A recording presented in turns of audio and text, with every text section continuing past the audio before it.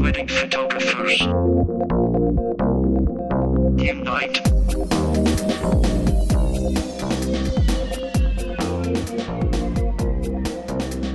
Unite Wedding Photographers, and welcome to episode number 34 of Wedding Photographers Unite. I'm one of your hosts, Andy Buscemi, in good company with the mythical legend himself, Mr. Neil Urban.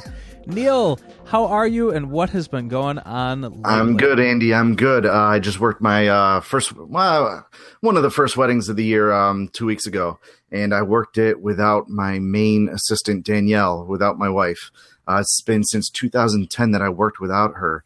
She had her own wedding going on in a different part of town, and we separated. We parted ways, but not for good. It was just that weekend, and it was very different to have have a new assistant. She's worked with us before. This is like the first time then? This is the first time you've done this? Because I know that this has come up over the show recently, and it's been building up, and now it's actually happening where those booked weddings are happening now. So is that right? Correct. Okay. Yeah, so I mean, right around the time that we started this podcast last year, this is when we started putting things into work of hiring, Danielle booking her own weddings, and then we started bringing on more assistants, and they worked with us all last year. They were third shooters for us last year, so they got a sense of how both of us worked. Now, last year, Danielle did work weddings without me. She had her own assistants. She did engagement shoots and all that stuff. So it wasn't her first time without me, but it was my first time without her. So she was ready for it. It was just another day at the ballpark for her. But for me, I was nervous. It was the first time I've been nervous for a wedding in years. So since 2010 it was kind of different, but our assistant survived. I didn't yell at her at all. She did really good. Congratulations, man, on expanding the business and everything like that. Cause it's been a long time coming, and now now we're in 2016 and that's happening. So congrats, man. Thank you. How you been? I've been doing pretty good. I have a few updates. I actually had my first wedding this past weekend, and it was a killer, man. It was a killer. Like, it was an awesome wedding. Loved the couple and everything like that. But it was a killer in terms of like, I needed like 2 days of recovery. It was an Indian and Jewish wedding. Oh, okay. Wow. So they did both ceremonies throughout the same day. Luckily, there was like a little bit of a break in the middle of the day. It was a 1 day thing or a multiple day? Yeah, it was. Matter of fact, it was in Buffalo, so I had to wake up at 5 a.m. In order to get there by 7:30. Was it 7:30 start time? Yeah, so I had a 7:30 start time, and their ceremony started at 8:30, the Hindu ceremony, and then things went from there. But it was a long day, but it was an awesome day, and I got really, really great photos and everything like that, and it was kind of good to get, just throw yourself back into the swing of things. I think every wedding season, at the start of every new wedding season, I get a little bit nervous, and I'm like, am I out of my game right now? But I just kind of like fell right back into it, like I hadn't stopped. Good. So that was it's kind of tough at first of looking at light, and doing posing and everything. How do you feel about that?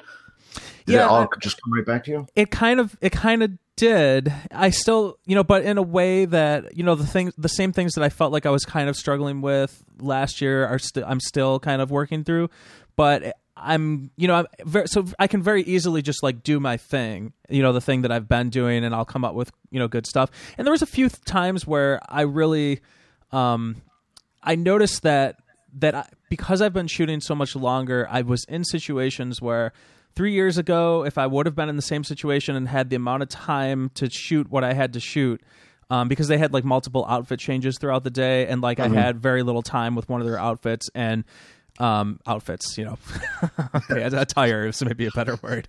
But I made things happen like really quick, and I was like, okay, dude, good job.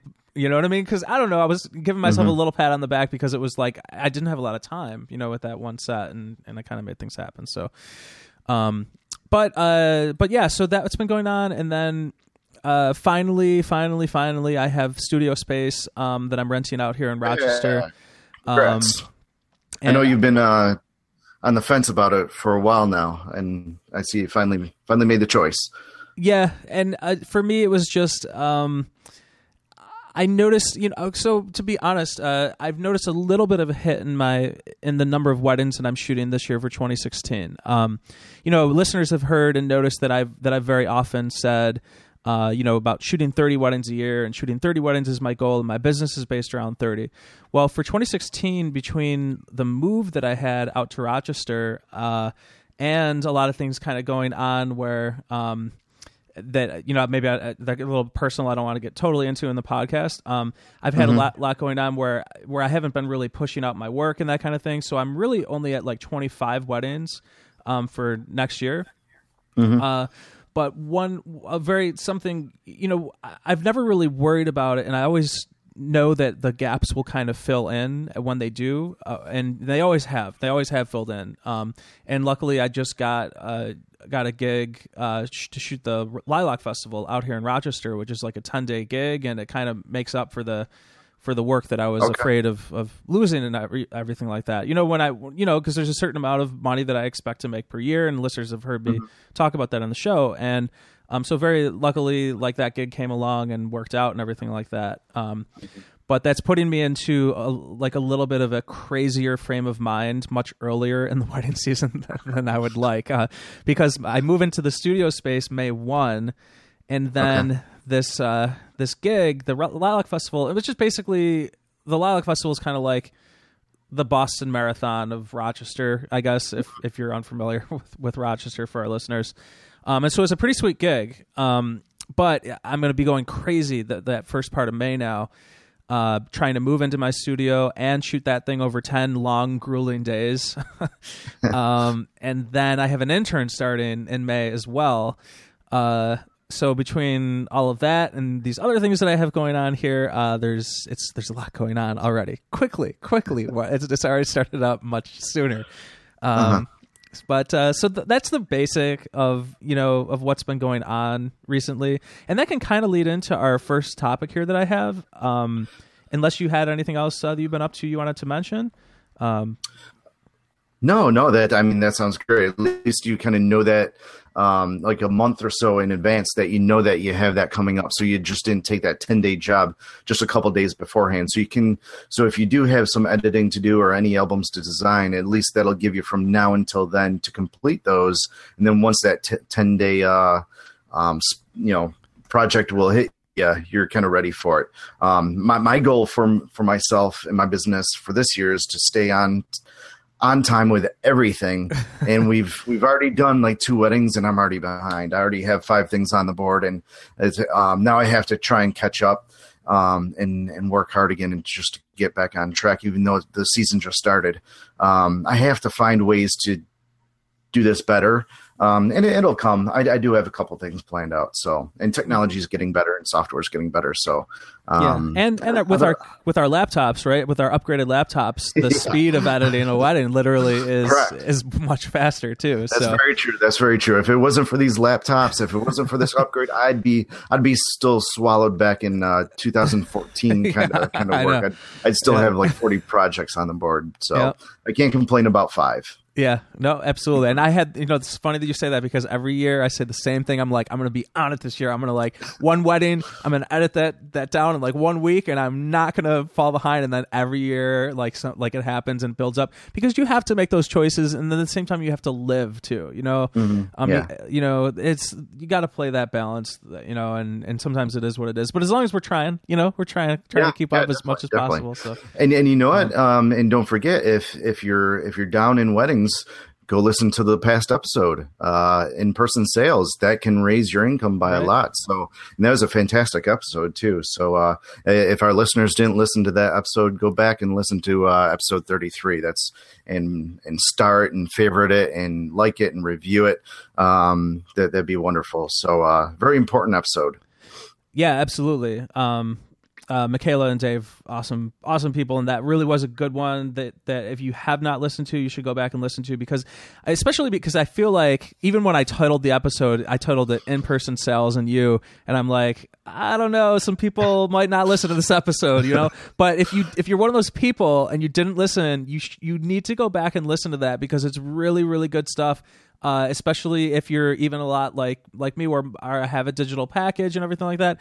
It opened my eyes up to a little bit more of I always kind of, you know what the point is and you know why, and you want to get the work in people's hands. But hearing it from Michaela, who's doing it and killing it, and getting quality products in her clients' hands is worth listening to. You need to swallow that medicine, basically, is what I'm saying. Go back and listen to people if you haven't. Yeah.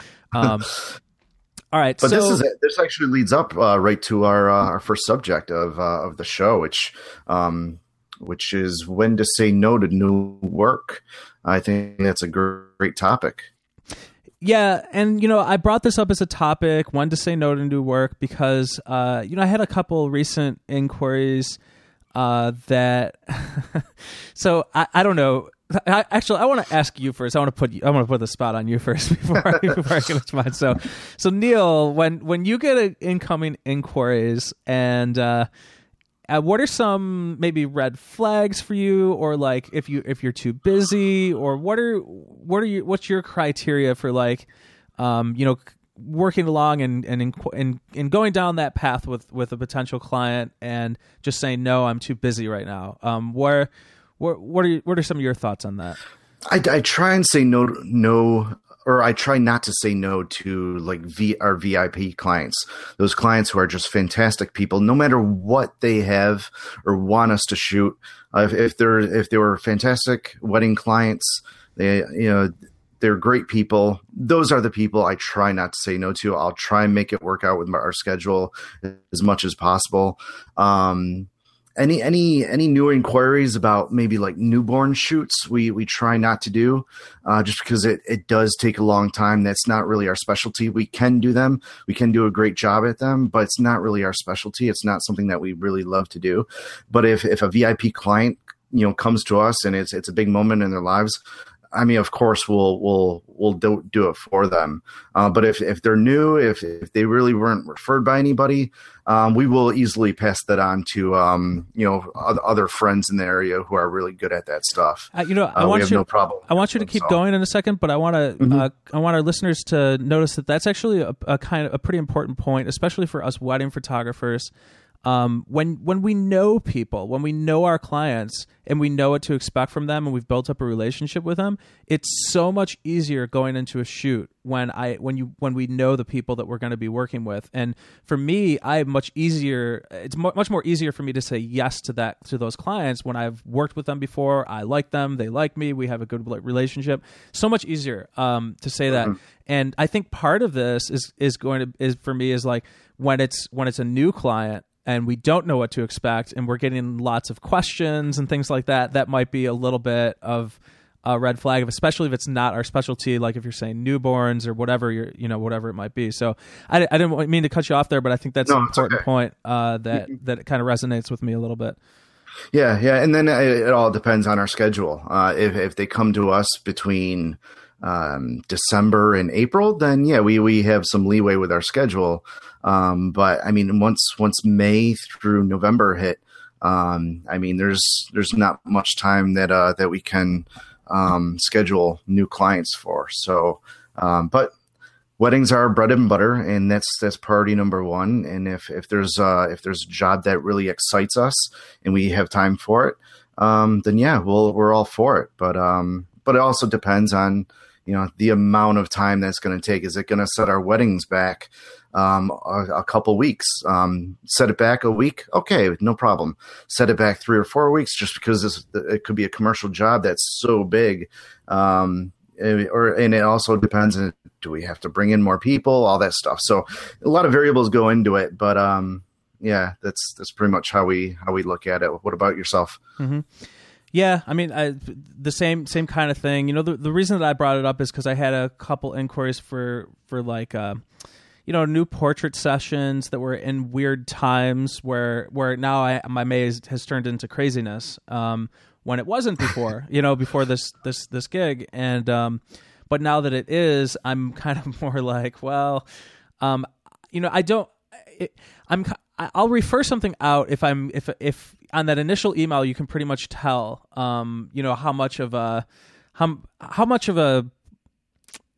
time you're going to end up investing into the shoot, because I have a certain, rate that I have for a portrait session, and it doesn't change, if they ask me more questions or not. You know what I mean? Like some clients are just like, oh yeah, it's very easy to set up the location and the time, and then you're good to go. And then some other clients, it's before you have a location and time set, it's literally a string of 30 to 40 emails, going back and forth. You know what I mean? And as much as I try to maybe minimize that to try and hone things in, it can be a little bit more challenging for people that sometimes are maybe a perfectionist or maybe are just a little bit unsure of themselves and that kind of thing. And so, sometimes it's literally just easier to work with clients that are easier to work with. I hate to say it, but it's true. And if you catch me in a bad time, where then I might end up referring out and saying no. And the thing reason I brought this up is because, or one of the main things reasons I bring this up, especially for our listeners who are maybe a little bit newer, where when you first start out, you might actually almost never want to say no unless you absolutely have to, right? Because every one of those new clients can be a potential person to network with and get your name out there and get other people and their friends of their friends of their friends. And you really, when you're first starting out, probably don't want to be saying no almost at all, but then, right.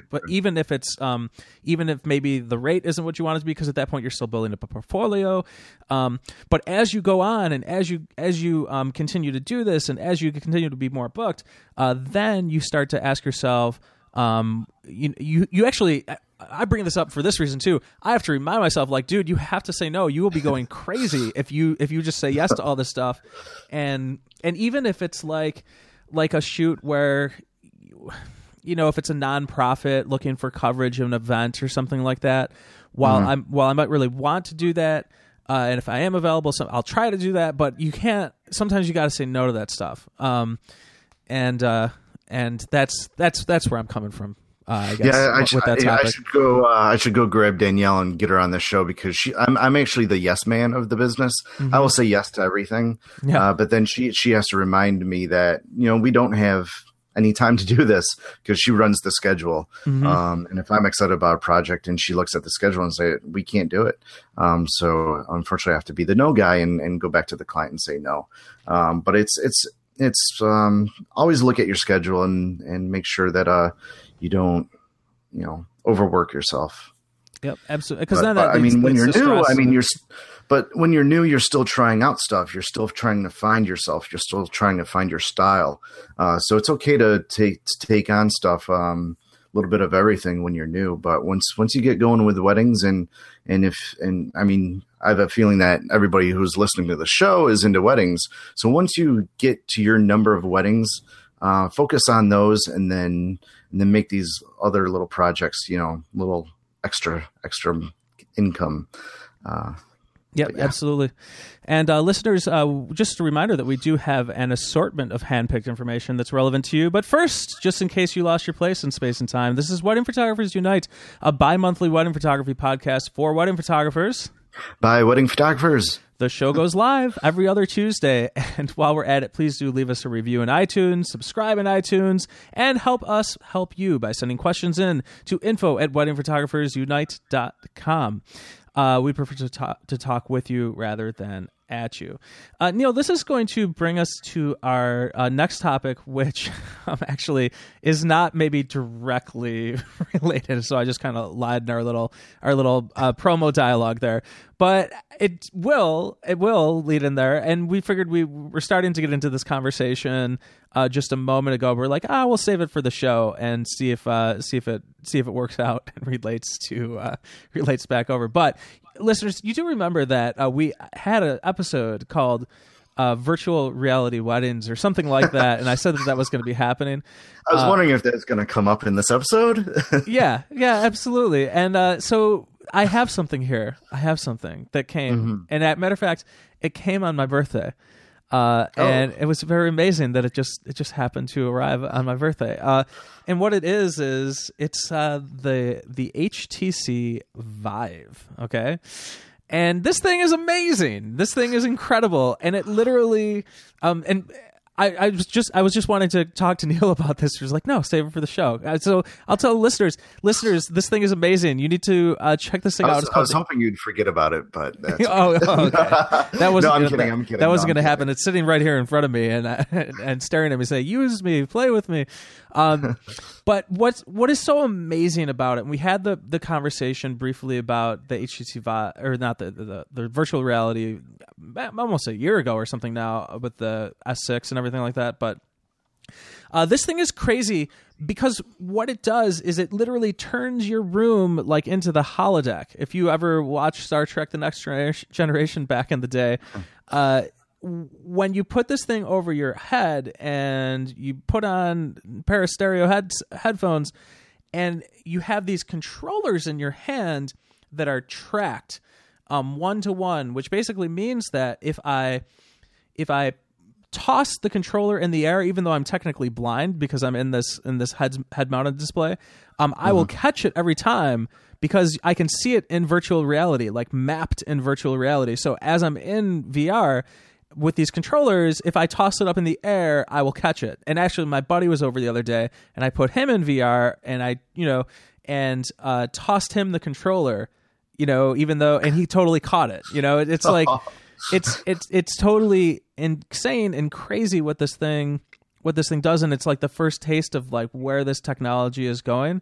But it's so mind-blowing crazy right now that it's very, very intriguing. So, well, and the reason why we keep talking about this, not only because Andy's really obsessed with this, but, it's a combination, people. Let's be honest. And I'll be honest, I was impressed by it too. The first time I put it on, and every time I go over to Andy's house, I put it on, and I get more and more impressed by it. But the reason why we keep talking about it is because we have a feeling that this is where the industry might go someday in the near future. Yeah. With not only wedding photography, but probably more like wedding videography. I think wedding photography and videography will still exist, but I have a feeling that this is just going to be a new platform, a new business, a new media for clients to use for weddings. Yeah, and I know that some listeners are probably thinking we're crazy and off our rocker and everything like that about this. And this is more of a, I don't know, near term, but definitely, unquestionably, when I'm in like 10, 15 years or something like that, unquestionably, everything will be augmented reality where you'll be able to put down your glasses, right? Just glasses. Right now, they're these big, bulky headsets, and it's weird and odd. But when you look towards the future and think about what's going to happen, it's going to be like an augmented reality thing where when I can just put my glasses down and we'll be meeting in virtual spaces, right? Even this podcast, rather than meeting online through computer screens, because in VR right now, I can put on my headset and go into a virtual reality space and meet with other people across the world, and we have avatars. But what's crazy about it, and that I think people don't understand, is that literally it's like there's an 8-foot person in front of me that has an avatar. Like they're as tall as I am. And when they talk, their head moves from side to side. And now with these hand controllers, their hands move along with their motion, as they're talking. Matter of fact, in virtual reality, we can throw virtual objects to each other. And literally, I was throwing virtual objects like catch, like I was playing catch with somebody in San Francisco. Do you know what I mean? Like I was in VR with my controllers, and I was throwing like a baseball. And as I threw the baseball, this other person in California was catching the baseball and then throwing it back to me.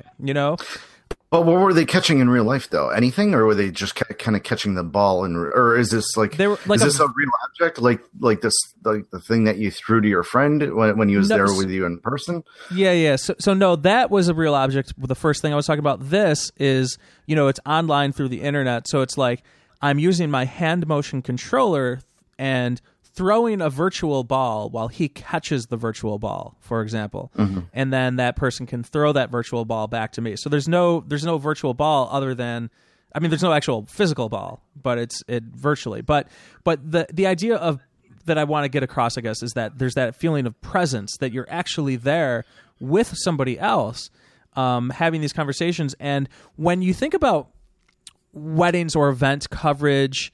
And there's actually a lot of examples of this in virtual reality right now where you can, set up 360-degree view cameras and experience a concert. For example, like Paul McCartney, you can see a Paul McCartney concert in virtual reality and be like on the stage and be able to look around and see people in the crowd, and it feels like you're in the crowd and this kind of thing. And there's no real way to explain like how good it actually is, but it's one of those things that you have to try it to really understand that, that there's somebody can be, like a 6-foot person in front of you. I said 8 feet before. I don't know why I said 8 feet. Yeah, I was going to say, I know you're tall, but 8 feet. Yeah. But what I mean is like, it's actually like, there's somebody there, like in 3 dimensions, it's stereoscopic. When you turn your head to the right and to the left, it's 90 frames per second now on these, on the newer version, which actually is, what virtual reality actually is, because the stuff that we were playing around with is just is kind of like a introductory. It's on a cell phone, kind of here's the gist. Yeah. This stuff when it's done right and developed right, it is so convincing. It is scary. It is literally just unbelievable, like what it actually does, and so you can actually walk. Oh, matter of fact, I'm sorry, I have to keep going on this. I hope I'm not losing too many listeners, but this is amazing stuff. Stick with us, people. So check it out. If this isn't a testament to like what's going to be happening with this, Google Tilt Brush. Okay, I painted in 3-dimensional space, literally painted in 3-dimensional space for like 10 to 15 hours over the past few days since I got this thing. Really? And what I mean is you are painting in 3 dimensions. So I literally for example, one project that I did, because why not, is I painted my room like using duct tape, because there's like a duct tape brush in 3 dimensions. And so I in my living room, and Neil, you've been over my living room. Okay. Yes. So it looked like I was waving my hands around the room like a crazy person. If anybody was watching me with this thing over my head. Was your dog in the room? Was he just kind of staring at you? I'd love to have been there for it. I think he knows that the crazy man is doing something crazy when that's happening.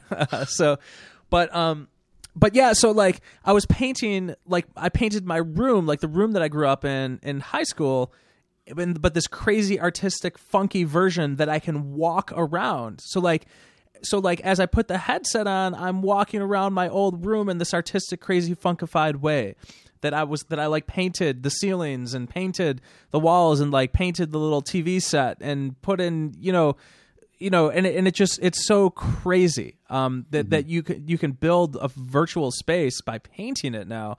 But that's just the first step, because then where it's going to go from there is that not only my paintings, but other people can paint with me, because we can do it online together.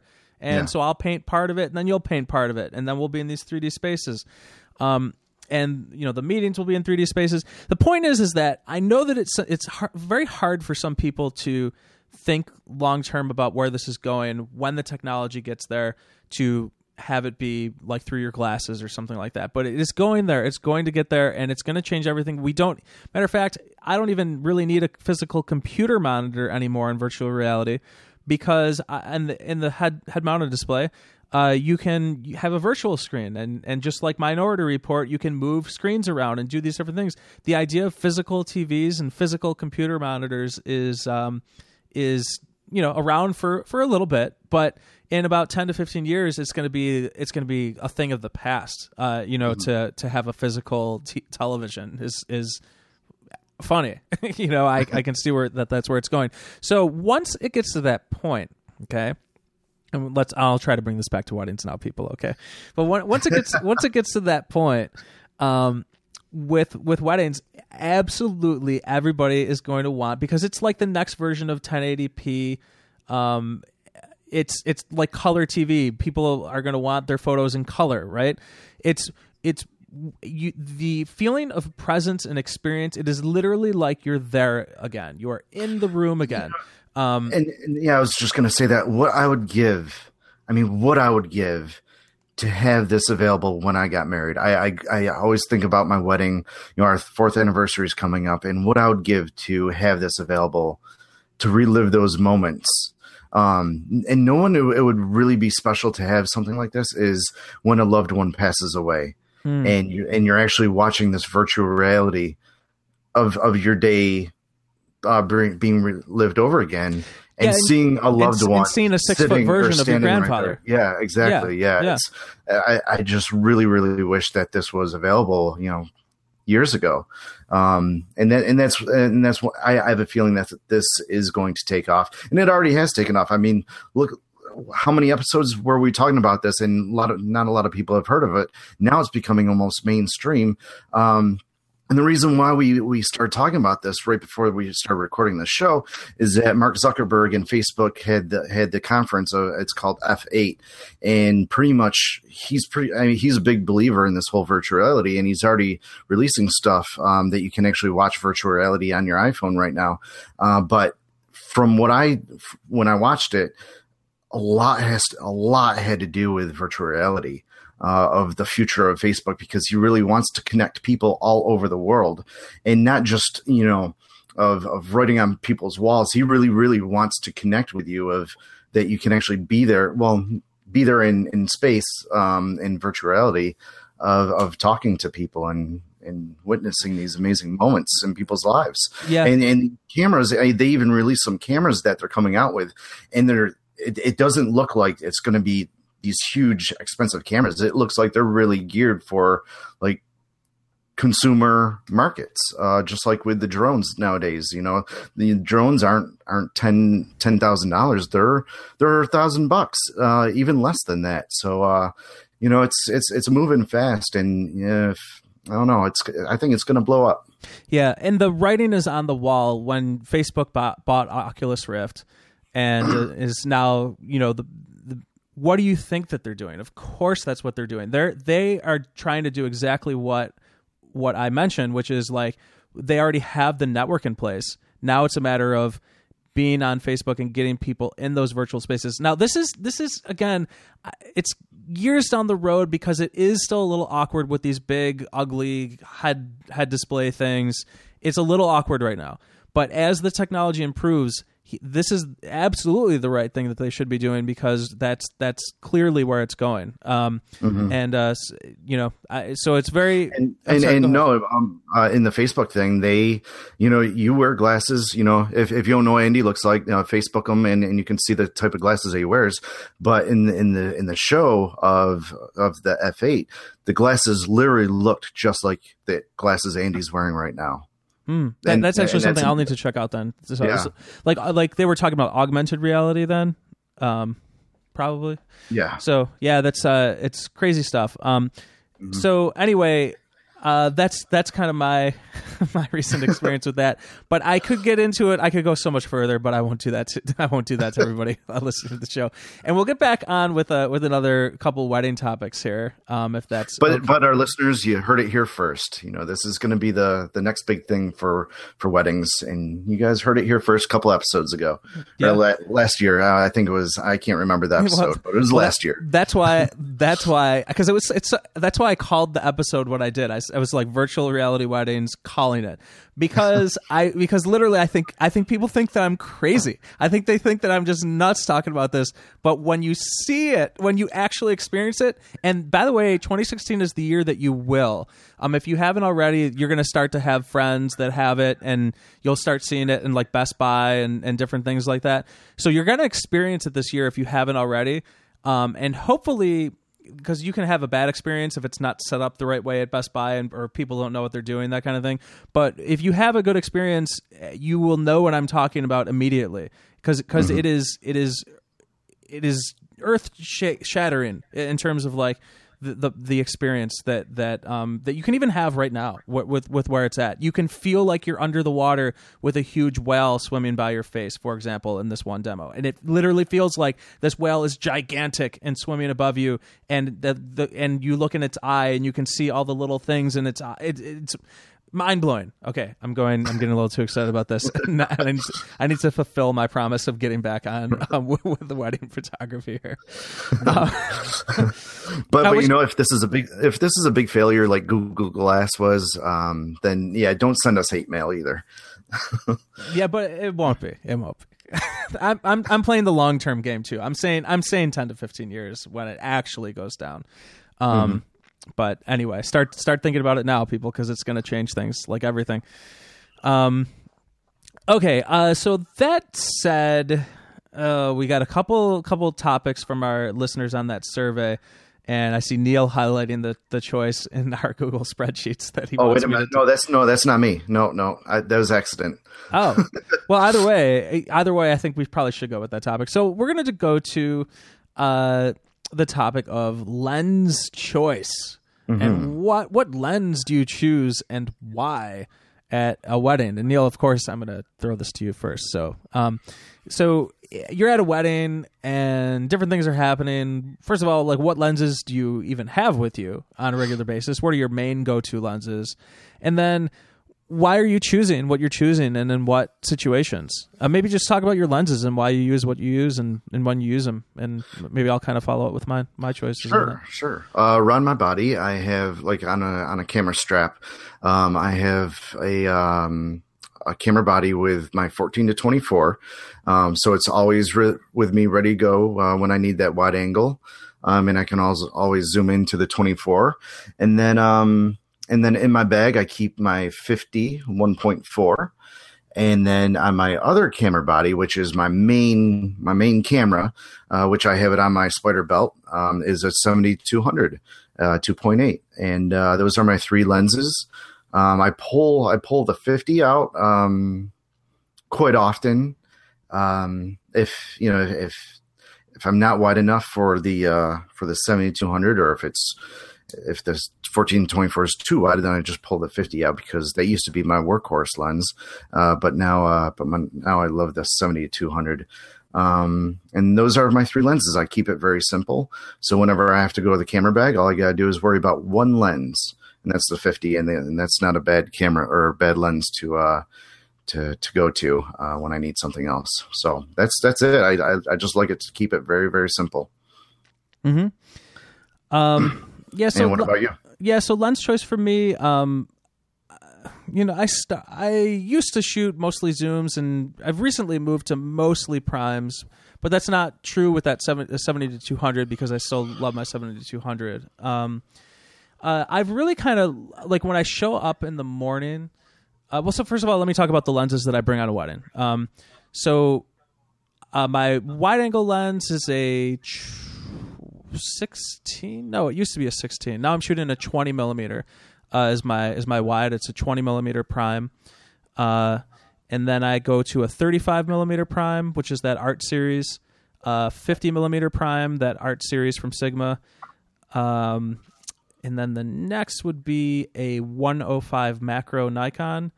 I have a 135 Nikon, but I actually stopped bringing that for a couple of reasons that I can talk about later.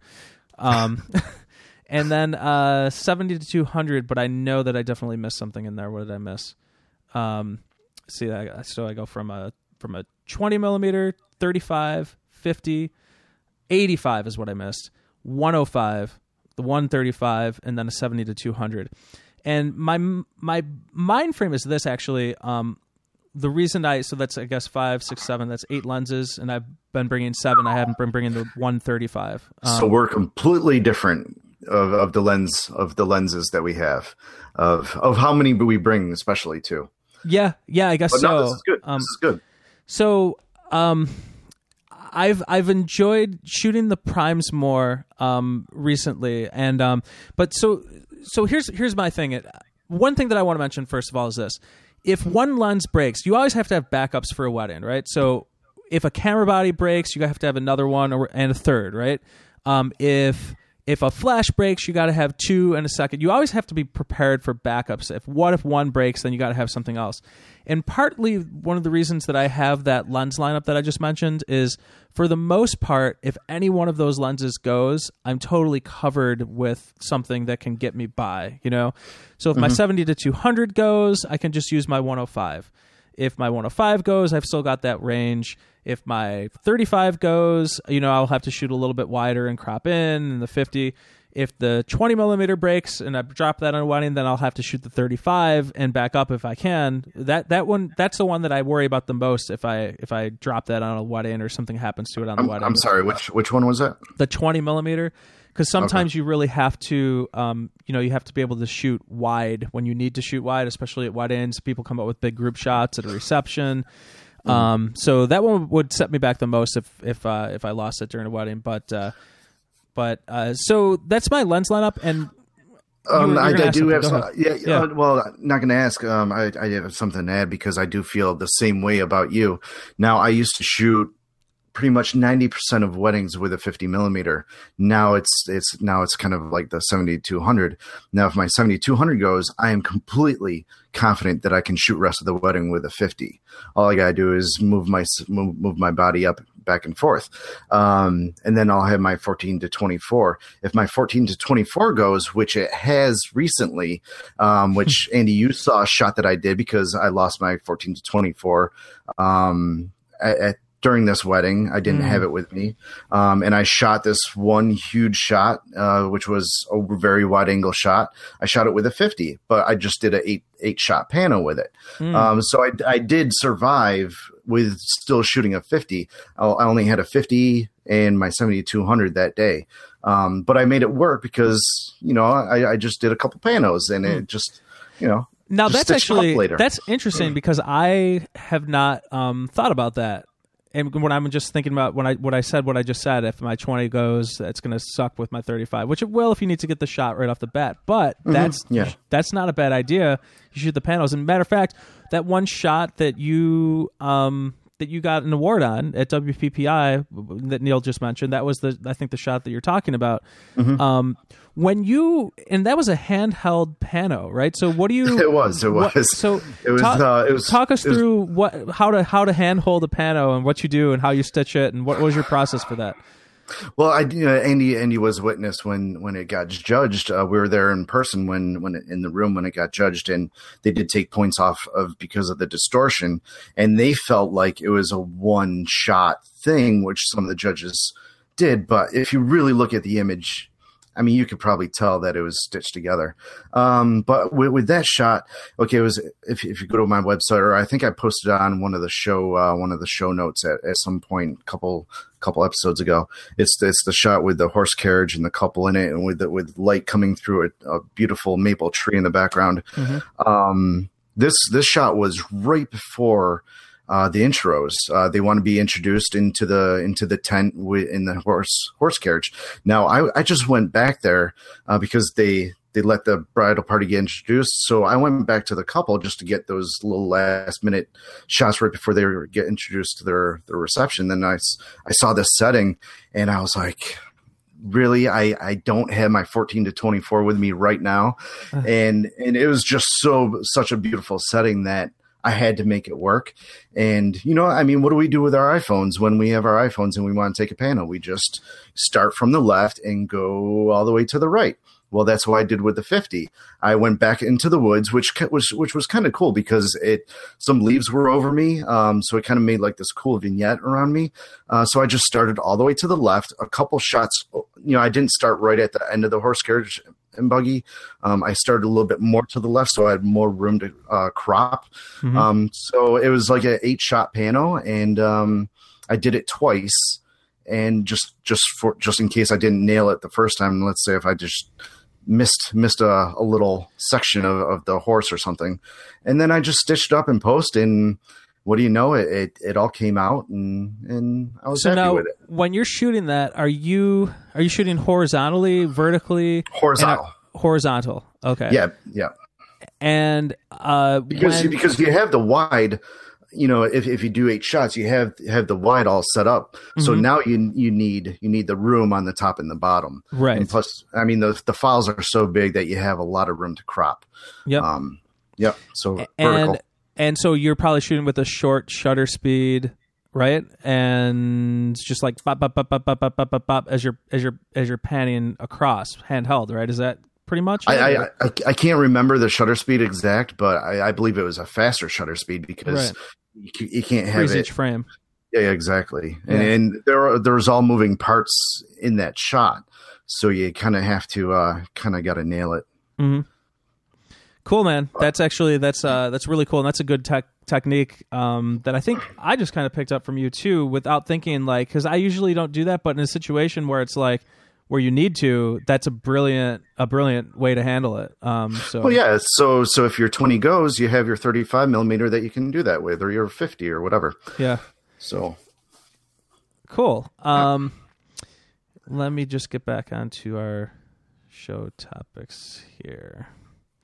Oh yeah, so I want to mention anything else about lens choice? I guess, I guess the only thing I'm trying to think from the perspective of our listeners, first of all, the reason that I went more shooting primes is because I kind of like the idea of moving a little bit, and I like being able to stop to go down to like f2. That's probably like the main reason I love that look, where it just kind of goes out in the back, and it's just easier to do that, and you get more light in and all that kind of thing. And that's one of the reasons why I ended up shooting more primes. Well, you're also coming from the Canon system too, right? I was, yeah. I know a lot of Canon shooters shoot a lot of primes, to where some Nikon people don't as much. Yeah, you know what? There might be a reason for that, because you really needed that low f-stop for the Canon, because they didn't have the high ISOs that. That's Nikon. right. I'm thinking there might be a reason for that, and that's probably could be why, because not only that, but Canon's original 24-70 Mark I was a terrible, horrific lens. Like in terms of like, not horrific, but I mean, just like it was just not up to speed with like what Nikon was doing. And then but at least their Mark II is much better, the 24-70 Mark II on Canon. But that first one wasn't, and I feel like maybe that's why a lot of Canon shooters, shoot primes. And as you said, being able to every little less bit of light that you can get can be very helpful. So when I moved over, I was already shooting primes at that time.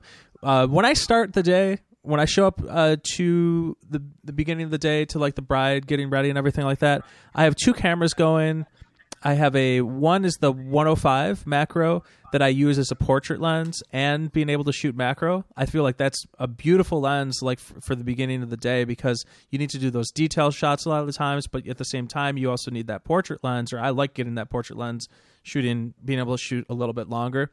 And then I have a 35 on. So it's my 35 and my 105 are my main like lenses that I use throughout the day, except I would prefer it to be that 135-2.0, but the 135-2.0 on the Nikon is not a lens that has autofocus as part of its definition. Well, it does, but it's just terrible. It's horrific. And I even sent it into Nikon and spent $400 trying to, hopefully that they would fix it, but it came back pretty much almost the way that it left, because it's just an older lens, and I thought it was my copy or something like that. It's like, nope. It is, if you're shooting it at 2.0 and it doesn't let you do microfocus adjustments, it's just like, that's what it is. I'm like, all right. So I spent $400 for almost nothing. And you know what? And in return, I just got my 14-24 back, and this thing was through hell and back. I mean, literally hell and back. This thing was dropped so many times. I thought it was going to be like a $2,000 fix. I kid you not. I thought I was just going to have to buy a new one, but I sent it in anyway, just see what was going to happen. I mean, this thing wouldn't focus. It wouldn't. You couldn't even zoom in, zoom out.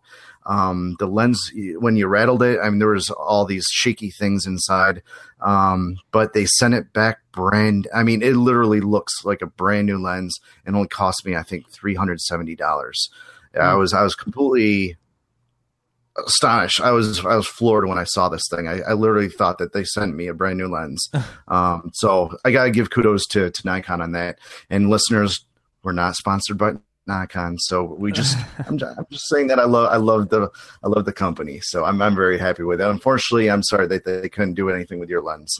Oh yeah, actually, I don't blame them. It's just I actually think they did a great job for what they did, because the lens hood was like it's one of those older lenses, so it's like a metal lens hood, and that metal lens hood got all banged up. So they had to take the whole lens apart basically to put this metal lens hood back on.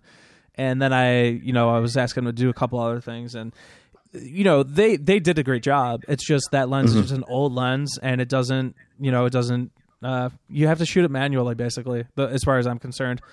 But I can't do that as the way that I can't shoot that at a wedding the way that I want to. So I'm thinking about selling it, and you've heard me say since this podcast started for almost a year and a half now, where is the Sigma 135 Art Series lens?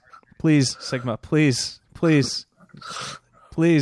I need that lens, or Nikon, at least update your 135.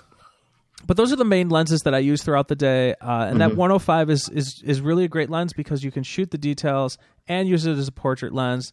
But then I'm able to shoot wide when I need to get those group shots with that 35, and that usually gets me through. And then I've got a 50. I've got that shoot sack bag that I kind of put where I have other lenses right by me as I need them that I can swap right then and there, so I don't have to go to my main bag. I have my main bag, and then I have that shoot sack bag that sits with me all day as I'm shooting a wedding, and I can just hot swap lenses right then and there. But I guess I don't really have too much more to say about what lens choice I use. One thing that I actually do want to mention from the perspective of the listener who asked the question, why are you using what lens when you do and why, would be I don't think about that. I don't care what lens I'm using. I don't know how else to say it other than I don't care what lens I'm using. If it's a portrait, I usually want to shoot long. But if the background looks awesome, I'm going to want to shoot wider, and then I'm going to use a lens that's a little bit wider. That's just how I see the world and how I shoot. I think you yourself are probably more of like a wide. You show more, I think, than I do by nature. I zoom in a little bit more, and I think you shoot a little bit wider by your default artistic vision. I guess, right? Well, Andy, that's what you see me showing off online. I mean, I would say wide angles is probably 5% of what I shoot. Mm-hmm. So, but those are my favorite. Those are my signature kind of shots. Mm-hmm. I like to show the whole scene. Yeah. That's just what I like to show off online. That's kind of like my thing. Yeah. But no, I mean, I shoot everything. Oh yeah. I guess I should. I should show more of the close up stuff. But yeah, I shoot everything. Okay. Well, hopefully, listeners, you got some pieces out of that, especially the virtual reality bit. But we actually want to cut over to an interview that we had with Mr. Scott Jarvie, just catching up with him. And it's really not much more than that. We had Mr. Jarvie on one of our first episodes, I think. It was like episode 2 or 3 or 4 or something like that. Yeah, it was right early stages of the podcast.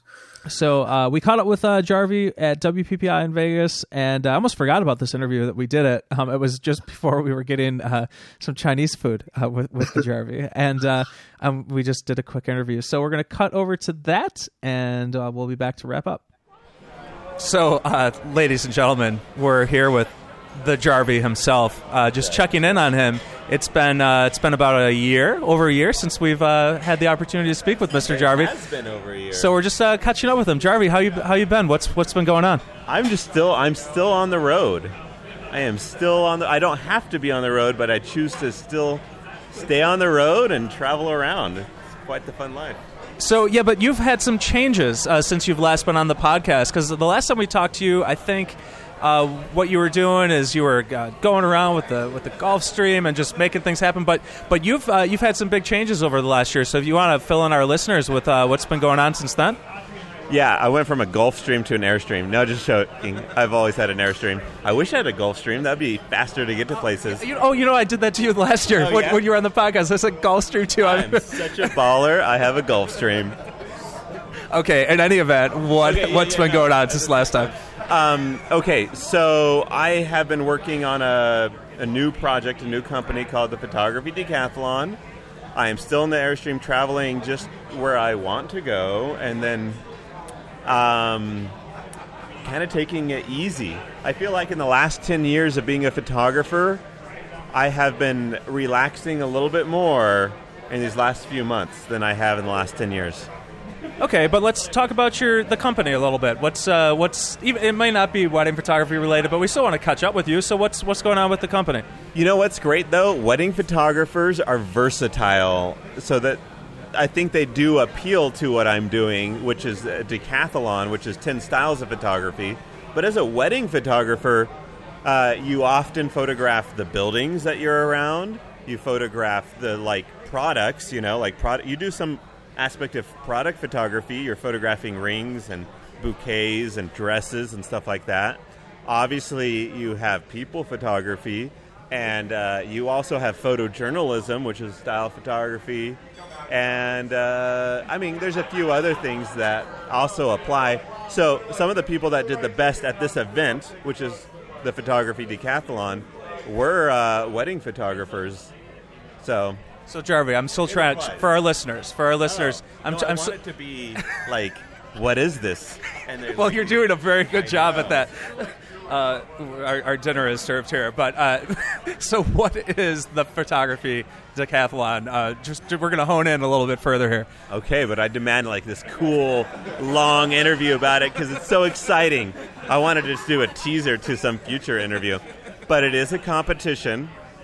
It's a 2-day event, so it's in the photography world, we need this cool thing that will stretch people to be their best, like this Ragnar or Tough Mudder or marathon, something that you train, you work super hard on, and then you go and do it, and you're like, that is the toughest thing I've ever done in photography. That was exhausting. That was stressful. That was hard. Or you can do the easier division and go, oh, that was just fun, But you got this thing that will make you work hard and have this purposeful learning experience to get good at it. And so at the end, and you're like, oh, how good did I do? You can actually see, instead of just having people on Facebook go, oh, you took such good pictures and you're great and you're the best. Absolutely. And so if listeners listening to this right now, where could people go to find out more about this this here? Photodeca. And hopefully we have a name that they can just figure out. But it's Photodeca, DECA.com, and we are doing a new. We're doing our registration for the next event coming up in June or July. So if they go there now, we've got the old site, but in June, July, we'll have it up and running again for the new year. Okay, very good. Mr. Jarvie, our food is served here, so I think we're gonna eat here. Anything else you want to mention to our listeners? Just a brief follow up with the Jarvie. Nope, that's it. That's all you get. Okay. That is it. Okay, well, we're gonna eat some Chinese food here, and I put my life online. They can go there and see it. No, joking. Okay, so photodeca.com. Check it out and keep up with the Jarvie. We'll talk to you soon. Yeah. And we're back. Thanks, Mr. Jarvie, for jumping on and reconnecting with our listeners. Wedding Photographers Unite. And Neil, I think that's going to wrap things up for today. So, Neil, where can people follow you? Look me up on Facebook. Let's do Facebook this week. Neil Urban, NEALURBAN. Since we were talking about Facebook earlier, let's just follow me on Facebook. Okay, and my name is Andy Buscemi, Buscemi, and Google my name and find me on social media, and I'm going to start using more of it soon. Okay, so thank you so much, listeners, for listening in to episode number 24 of Wedding Photographers Unite. Don't forget to send in those questions to info@Wedding Photographers Unite, and we will see you next time. Thanks for listening in, everybody. Have a good one. Bye now. Wedding Photographers Unite.